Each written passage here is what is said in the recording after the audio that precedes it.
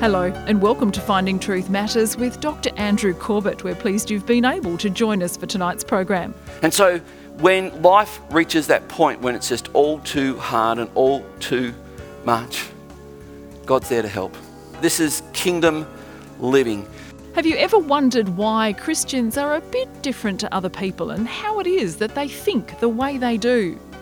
When one enters the kingdom of God, one does not live in isolation, but soon discovers that they're mixing it with a whole lot of others who are not necessarily people they would have previously mixed with. So how do all of these new relationships work? The answer is by applying kingdom principles, and Jesus laid them out fairly clearly. Tonight, as we join Dr. Corbett, we learn about the ethics of the kingdom of God.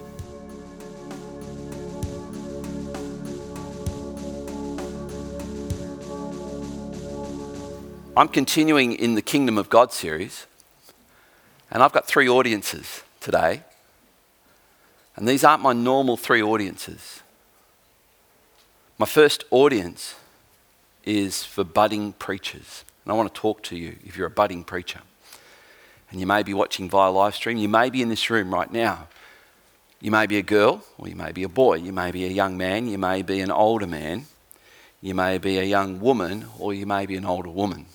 God can use anyone to preach. And I want to talk to you, and I want to help you to understand why preaching is so important. Paul says to the Thessalonians that Satan hindered him from preaching so that people could be saved. Preaching is really, really important. It advances the grace of God and it spreads the word of God like nothing other. My second audience is you, our congregation, because I want to pastor you. So I want to sow something into preachers, which I'll mention in a moment. And then I want to pastor you. And what I mean by that is I don't want to entertain you. This is not a show. We're not trying to be as slick and as polished as we could be, although we do want to do things well. So we don't want to be sloppy. We don't want to waste your time. We don't want to look like we're completely unprepared and unable to be trustworthy with your time. And then the third audience I have is for those who are, as I described Tom Holland, the British historian, who describes himself as someone who's out in the cold on a cold, snowy night. And on a cold, snowy night, he's longing to get warm. And there's nowhere to get warm. And he sees an open window, the curtains open at least, where in there is a fireplace. And the fire's warm. And there are people gathered around the fire laughing and enjoying each other's company. And as Tom Holland described, that's how he feels about his spiritual condition, longing to become a Christian and yet having what he calls intellectual objections that he can't equate the truth with what Christianity claims. And that's an ongoing conversation we're having with Mr. Holland at the moment. And for those people who feel like that, I want to talk to you as well. And I want to give you a roadmap, because sometimes you get so lost in life you don't know what your next step is. And I want to give you your next step. So that's my three audiences. This morning, as I talk about the kingdom of God, the key verse that I want to bring out, and I'm mindful of, if you get to talk with Lydia, you'll get to hear her talk about some of the negative experiences she's had in church where we use the word legalism, but it becomes almost an oppressive thing. And I'm sure if you talk with her, you'll realise just how distorted sometimes Christianity can be presented. Maybe you've already experienced that. So, my three audiences: budding preachers, you. I want to disciple you, which means I want to take you wherever you're at right now And I want to make clear the way so that you know the next step you can take, not that you should take, you can take to come closer to Christ and his purpose for your life. And then for those who want that life that we're talking about. So I need to do something, and this is what I need to say right now to budding preachers. There's several types of ways to preach. In fact, I've listed five common ways to preach. One of them I've never done here as a preacher. The other four I have, and one of them I'm doing right now. But I need you to understand this. When we talk about what we preach, it's called a sermon. It's designed to have the text of Scripture, the explanation of Scripture, and the application of Scripture. That's it. Every time I preach, that is exactly what I'm doing. If you want to listen a bit more closely, you'll hear that's exactly what I'm doing. So I heard one professor of preaching describe that as taking the silver hammer. Silver speaks of redemption in the Bible. Whenever you tap the Scripture as a preacher, it falls into three parts, and they're the three parts: what it says, what it means, and why it's relevant, how it applies. So topical preaching is to take a topic. That's what I'm doing now, the kingdom of God. Another type of preaching is called exegetical preaching. To exegete a scripture, it could be a verse or two or a passage. Scripture is not actually written in verses, apart from the book of Proverbs. It's written in thoughts. And those thoughts, you may have noticed in your Bible, are delineated. I've got mine open to Proverbs right now, but it's normally delineated by indenting the first line, and the publishers will show you this is where a thought begins. We call them in English paragraphs. So to exegete means export, get out of the text. So if you're a preacher, you need to know how to do that. If you're a student of the Bible, you need to know how to do that. It starts by asking those first two questions. What does the text actually say? Which may not be as easy as you think, because oftentimes we read into Scripture what we think it says. And the second thing is to look over the shoulder of the original reader and ask this question: what did they see? How did they hear that? That's exegeting Scripture. Then when we answer those two questions, we then have to do the third thing and go, now how does that change the way I live and follow Christ? What's the application of that? That's exegeting. The third type of sermon is expository. Anyone heard these terms? Rather than taking a verse or a passage, you could, especially if you only get one go in every couple of months, you could do expository preaching. You could do it this way. But it's reading and explaining a verse in the context and the flow of the thought. So you're going from here, and then you're unpacking the whole thought. Expository preaching is doing that. Now, one of the advantages of being a senior pastor, and if you were present in Werribee Assembly of God when I preached my first public sermon, you would go, oh, good grief. Oh, good grief, he's got no hope. No clue and no hope.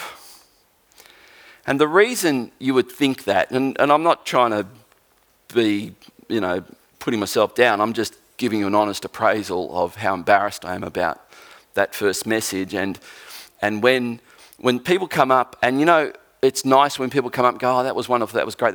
When people come and go, that was, oh, was that the time?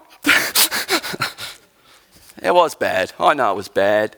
Even my wife, she said it was bad. It was just, and one of the reasons was I tried to say too much, and I tried to do it too well, and I tried to go too hard, and I tried to sound too smart, and I botched the whole thing up. You ever done that, Blair?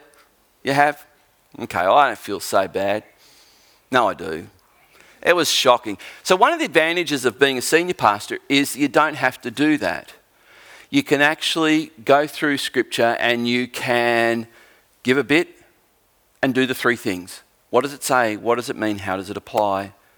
And then you come back next week. And one of the really cool things in having multiple services, where I've done multiple services in other churches, is you can say it, and then at the end of it you go, oh man, I didn't get, oh damn. But in half an hour I'm getting another go. And so you can fix it. That's really cool. but we don't do multiple services here. And if you've been tracking with me for a little while, you know I've never preached the same sermon twice in this church. But one of the things I do is an expository sermon can be either a serial or a series. A serial or a series. Now, there are shows on TV that are a series. Every week it's a new episode.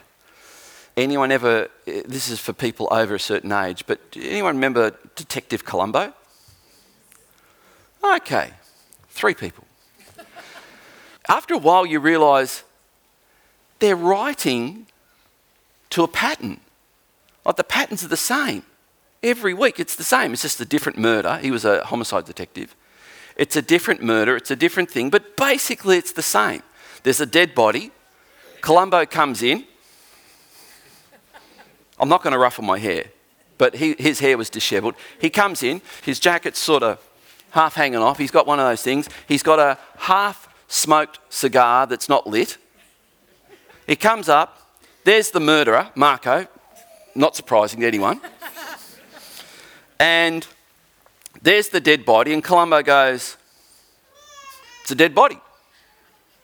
So what can you tell me about this?" And Marco says, "I didn't do it." Which is always a clue, guilty as sin. Anyway, says, "Yeah, I just came in. I was playing croquet with Therese, and I've just got here and I found the dead body." And Columbo would go, "Okay," walk away, and then go, "I've just got one question. If you're playing croquet, why is there blood on your hands?" "Oh, I've just been cutting meat." "Oh, of course." And off he'd go. Anyway, and that's how he... And at the end, he'd convict him, put him in jail. But at the end of the Columbo episode, he and the murderer would be best friends. Because he just was so likeable. And every episode was the same. That's a series, but it's not a serial. A serial, you know the difference. A serial is where, and then suddenly, we'll be back next week to find out what happened. That's a serial.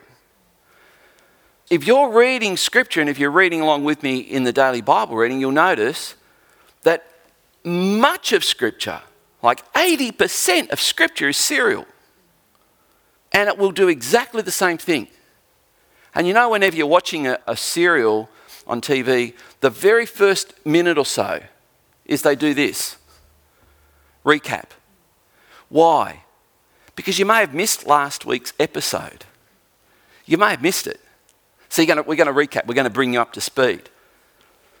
And then the 5th type of sermon, which I've never done, is a narrative sermon where the preacher actually becomes the character. Now, I've seen it done, and when I saw it done, I thought, I'm never going to do that. Because you've got to be a really good actor. You've got to put on different voices. Although I can do a French accent, but I can't do voice range like you need to do for an actor. And I saw one preacher. He was a guest preacher. He came and he said, "Where do I get changed?" And I thought, "Changed for what?" He said, "I've got to get changed into my sermon costume." "You have a sermon costume?" "Yeah, I have a sermon costume."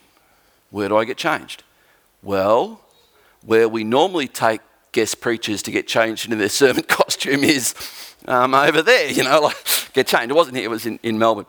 And he came out looking like a Hebrew shepherd. And he had the crook, and he had everything you would expect, leather sandal, he looked like a shepherd. And then he starts off his sermon like this.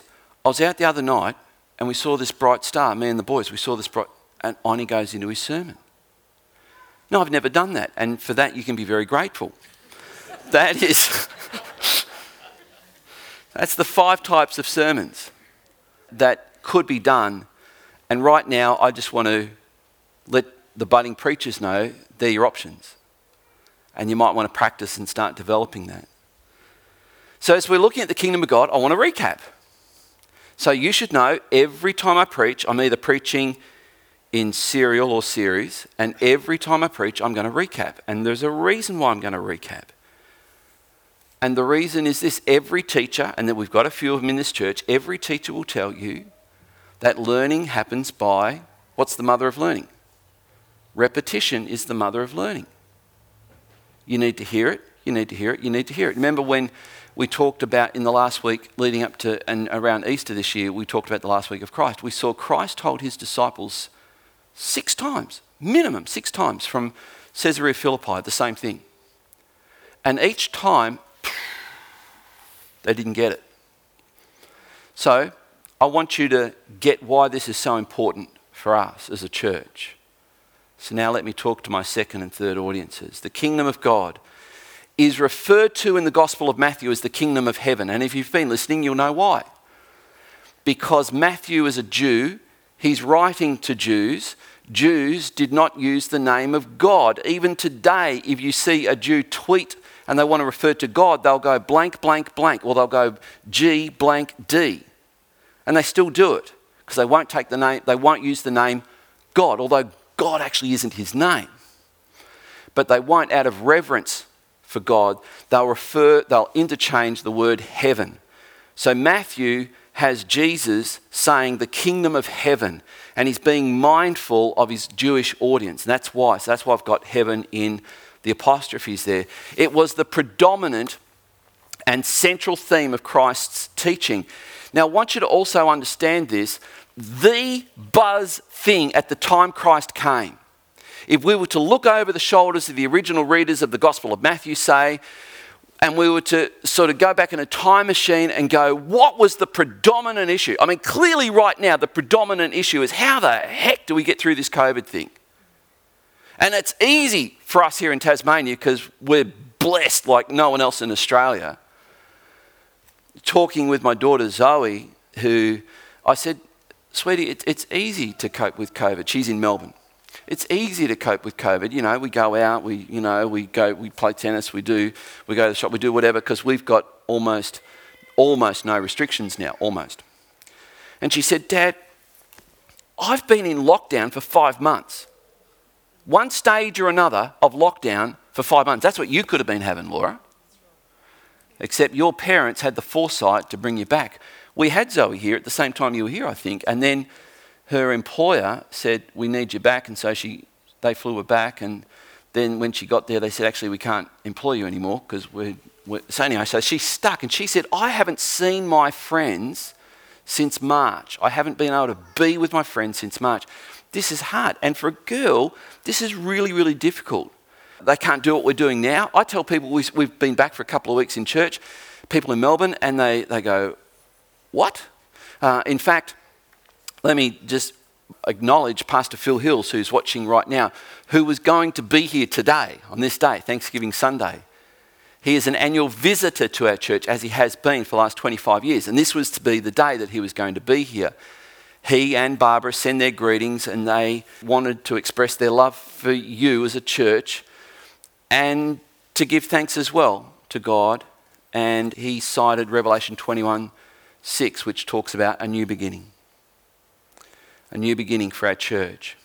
And so, but the buzz thing at the time of the writing of the New Testament, around the time of Christ, was the kingdom of God. It was the most relevant topic. Everyone was talking about it. When John the Baptist comes on the scene, the very first sermon, the very first thing out of his mouth is, repent, for the kingdom of God is near. All Jews were talking about it. Why were they talking about it? Because they had this concept that the kingdom of God would be the thing where the Messiah would come with an army and kick those blooming Romans out. Bring on the kingdom. That's what they were longing for. So the very first sermon that Jesus preached was, repent, for the kingdom of God is at hand. So he was relevant. We read that and think, oh, that's just lovely religious talk. It wasn't. It was radical stuff. It could get you pinned to a cross if you weren't careful. The New Testament writers pick it up. So it's not like this was just a Jewish thing. In writing to Gentiles, the Apostle Paul put it this way: he has delivered us from the domain of darkness and transferred us to the kingdom of his beloved Son. So this transfer from darkness into the kingdom of God is by God alone. You don't earn it, you don't work it up, you don't by effort get into it, you don't get your act together to qualify for it. God does it miraculously. And as Diggory in The Magician's Nephew, which I referred to last time as well, when he said, why does Aslan, the Christ figure, why does Aslan make life so difficult, as we heard Joe say? Life can be difficult. And Diggory says, why does Aslan if he made this world and this life, why does he make it so difficult? And someone says to Diggory, Aslan strikes me as the type of lion that loves to help whenever he's asked. And all through the Chronicles of Narnia, we see people crying out to Aslan for help, and he appears and he helps. The problem is that they didn't ask him enough. And so when life reaches that point when it's just all too hard and all too much, God's there to help. This is kingdom living.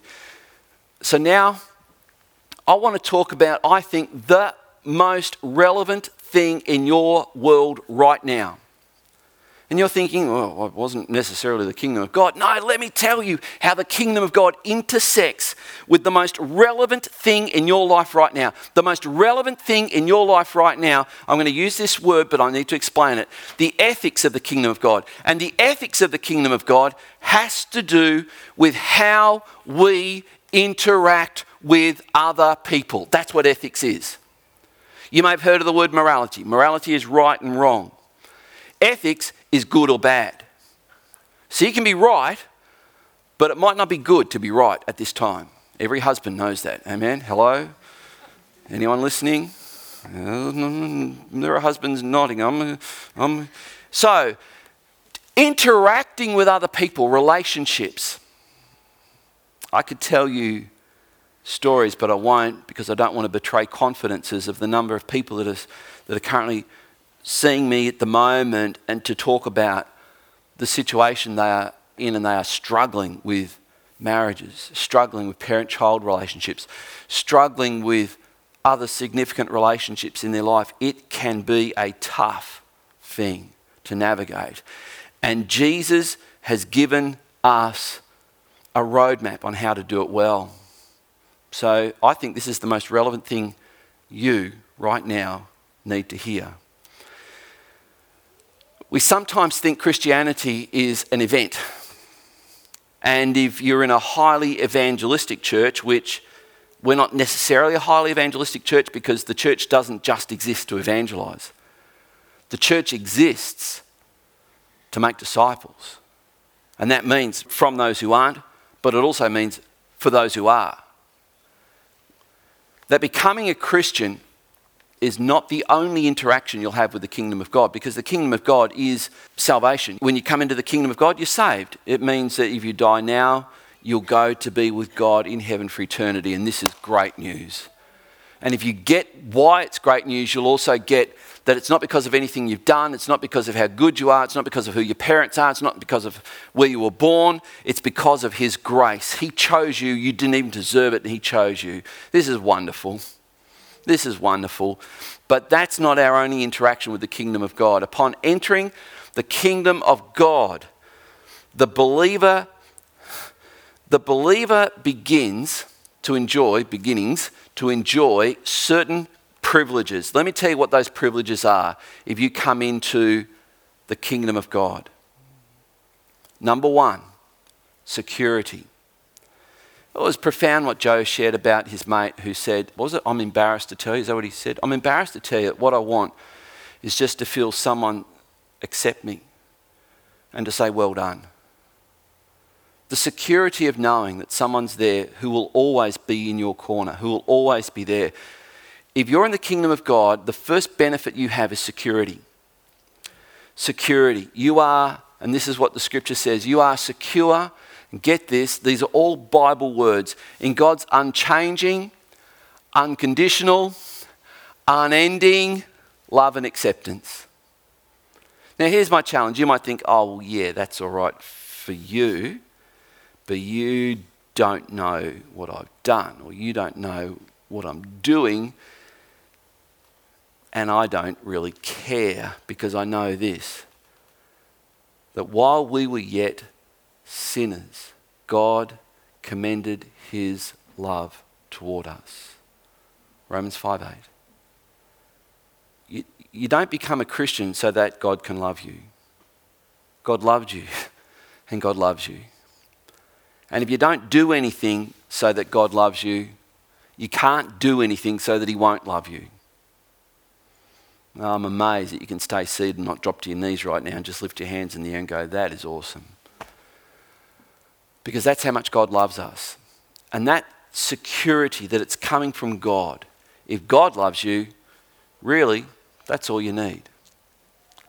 But here's the great news. He often uses people as his hands and feet. That's why it's difficult for us as a church right now. Because we can't legally hug and we can't legally handshake. We can elbow butt, but if you do it too hard, that bloomin' hurts. So therefore, the scripture says, let us be grateful for receiving a kingdom that cannot be shaken. You put this in the first century context. Kingdoms, the Romans were conquering kingdoms before breakfast. It was kingdoms come, kingdoms go, kingdoms come, kingdoms go. The Romans were just conquering. And here the New Testament says, but we're in a kingdom that'll never be conquered. No one will ever take it over. No one will ever remove God as the king. A kingdom that cannot be shaken. Thus, let us offer to God acceptable worship with reverence and awe. That's why we worship differently. We don't worship like a nightclub. We don't do that. It is different. We're not meant to be the same. We're meant to be different. We worship different. Here's the second benefit of being in the kingdom of God, and this is awesome. We pray for our kids. We pray and praying at the moment for Ruby to one day get married. And so, at dinners we say grace. I will often pray for her husband, wherever he might be. And I think Ruby has said, Dad, you didn't pray that he'd be rich. Is that right? Yeah. You can see the priorities of my kids in that. Yep, that's right. Yep, pray that he'd be rich. But here's the really cool thing about being adopted by God. He is unbelievably rich. And he adopts you as his child. And not only that, he says, oh, by the way, you can have the inheritance now. What? Now. Sophie, what would you do with $757 cadillion? No idea. Well, you don't deserve it. Give it to me then. But our God is unbelievably rich. And you might think, if you're just thinking dollars and cents, then you don't get what's more valuable than dollars and cents. That's like nothing. It's like the guy who died, went to heaven and had a bag, and St. Peter, this is not good theology, by the way. St. Peter said to him, why did you bring a bag? He said, and he opens up, and St. Peter said, gold bars? Why did you bring gold bars into heaven? He said, well, I want. No, Peter said, no, you don't understand. Why would you bring paving stones into heaven? Heaven paved with streets of gold, it says in Revelation. In other words, the things that we think are valuable in this life compared to what God has to offer us, unbelievable. You are adopted by God, the Father. You become his son or his daughter, and you become a joint heir with Christ, and that inheritance is available right now. Oh my goodness. Oh my goodness. This is amazing. That's all we have time for tonight. For a CD copy or a premium download of tonight's discussion, please go to our website, findingtruthmatters.org, and select The Kingdom of God, Part 4, from our online store. As we've heard tonight, living in the Kingdom of God is not about being religious. For our relationships to become meaningful and happy, we must apply Christ's kingdom principles, learning to see the good in others rather than focusing on the negatives. More from Dr. Corbett next week. Dr. Corbett is pastor of Legana Christian Church and president of ICI Theological College Australia. We look forward to joining you again, same time next week, for another Finding Truth Matters.